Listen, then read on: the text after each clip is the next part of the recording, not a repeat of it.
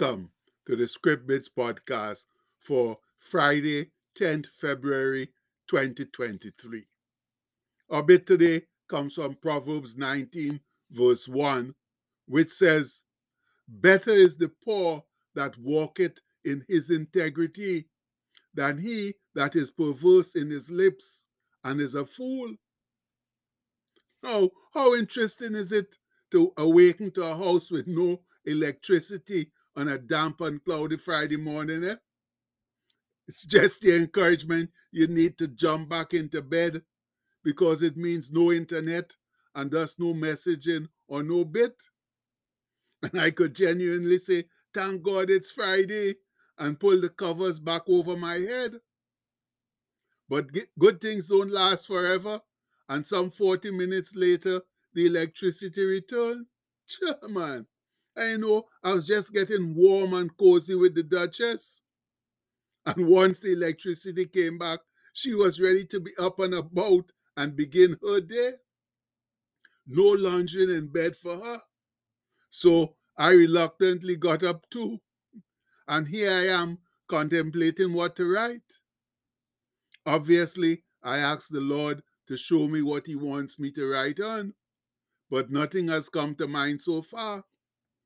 So let's open the good library and see where He leads me now. Soon come. And it didn't take long. He guided me to these awesome words of Cousin Sol in Proverbs. Better is the poor that walketh in his integrity than he that is perverse in his lips and is a fool. And isn't that the awesome truth? It certainly is. And it's highlighted ever so much by our current talkative society, who, with the help of social media, talk a whole lot of baloney on things they know nothing about. I don't think we have ever had so many foolish people in our world like we do today, thanks to social media and the supposed encouragers or influencers who manipulate it for their own selfish and evil purposes. And sadly, many of us don't even know the word integrity, much less its meaning. And what does it mean? Well, according to the Random House Dictionary, integrity is adherence to moral and ethical principles, soundness of moral character, honesty, the state of being whole, entire, or undiminished. Now, how many of us nowadays adhere to moral and ethical principles or are honest? Not too many, because those things are no longer the backbone, the foundation of our societal character. Rather, things like fraud, dishonesty, deceit, immorality, and evil doings now are the guiding principles of our ungodly society. And here are some character traits related to integrity, which hopefully will rub off on us and keep us walking along the straight and narrow path. They say integrity is gracious, respectful, honest. Integrity requires honesty, yes. It's trustworthy. People with integrity follow through on their commitments. It's hardworking and responsible. Those with integrity take accountability for their actions. It's helpful. Yes, when someone has integrity, they help those in need, and it's patient. Yes, friends, to have true integrity, we must possess most, if not all, of those characteristics. Now, if you read through those traits again and compare them to our current society, you will find that we have failed society under those terms of reckoning. And isn't it interesting that later on in Proverbs, Cousin Sol chooses to reiterate his words on integrity in a slightly different manner? This time he writes, better is the poor that walketh in his uprightness or integrity than he that is perverse in his ways, though he be rich. And that comes from Proverbs 28:6. Oh, my people, that's another glorious truth. Wealth doesn't give us the privilege to behave perverse and foolish. That's without integrity.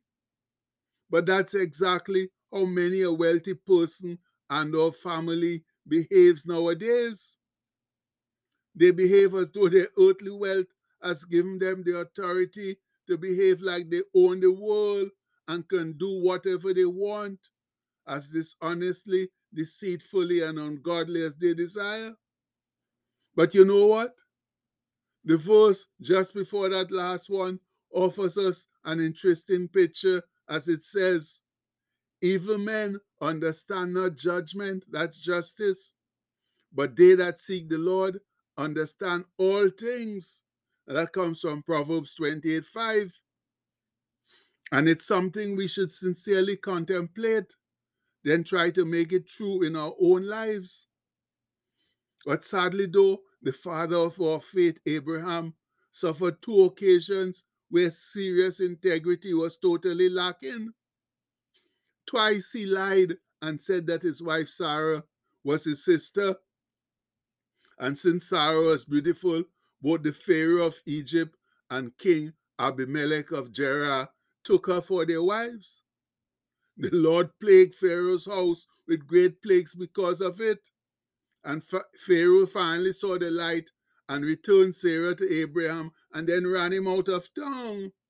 And that comes from Genesis 12:10-20. With Abimelech, though, God warned him in a dream that Sarah was Abraham's wife and he was playing with fire if he touched her. And you can find that in Genesis 21:4.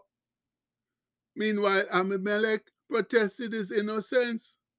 He said to God, said he, Abraham, not unto me, she's my sister. And she, even she, Sarah herself, said, he's my brother. In the integrity of my heart and innocency of my hands have I done this. And God said unto him in a dream, yea, I know that thou didst this in the integrity of thine heart, for I also withheld thee from sinning against me. Therefore suffered I thee not to touch her.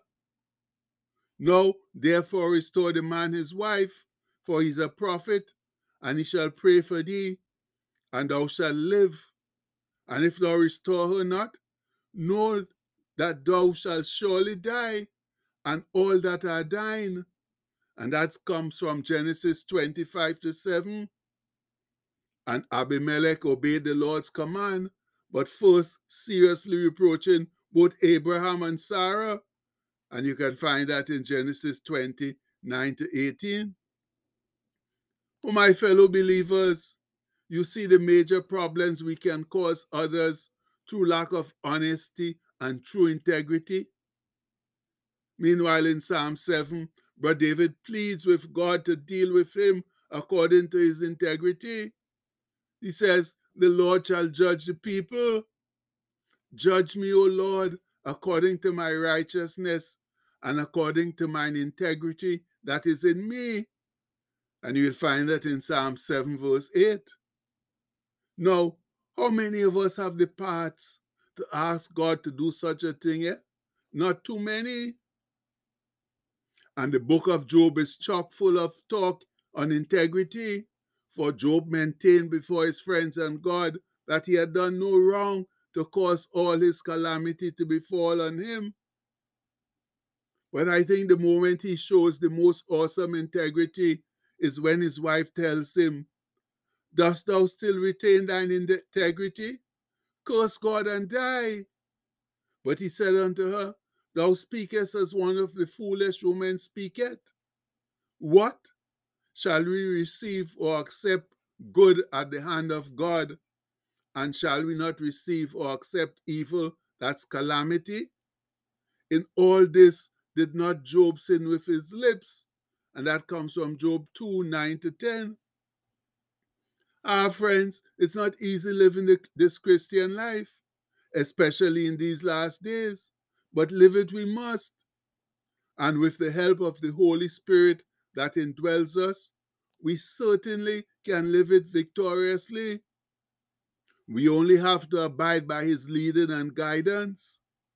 And the first thing he always recommends in our uncertainty is prayer. And there's no better time for prayer than right now. So let's go to the throne of God through our Friday chant, asking for divine help in our sinful and ungodly world. All together now. Oh Lord, thanks for getting me safely through this past week. You know it's been rough. What with all the confusion and anxiety caused by the pandemic and our many other serious problems. We can't fix them on our own, Lord. So we desperately need your help. Oh Heavenly Father, with your omnipotent help and our trusting faith, we know that we can stand strong and steadfast and defeat the simmering unrest in our land. So, Lord, we sincerely ask you today to give those involved in the forefront of this serious and unexpected storm the wise guidance to handle the situation properly without further serious setbacks. And please help those of us who must go out to work amidst all the confusion to be responsible and to stay safe. And Lord, we fervently pray that you will use this situation to return backsliders to your fold. Show them the error of their ways. And please introduce also a new flock of believers who will embrace your love and compassion by the example that we, your faithful believers, set. Yes, Lord, please use this pandemic, the bubbling discontent and dissatisfaction in our land, as a means of restoring faith in you, so that our sinful world can wake up and smell the coffee. They could wake up and smell it sweet and strong. And we pray this in the name of our Lord and Savior, Jesus Christ. Amen. Now, friends, our next move is to truly start living and behaving like the faithful believers we mentioned above, so that the Lord can look down on us with his divine favor. Much love. And the postscript for today says, a righteous heart walks in integrity, but the evil heart walks in ungodliness.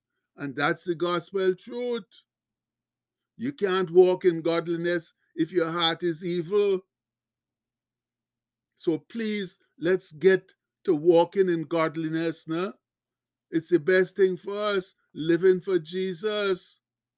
And we pray that we'll all consider doing it and rather start doing it today. And we pray it in his mighty name. Amen. Please have a blessed day, my people. Much love.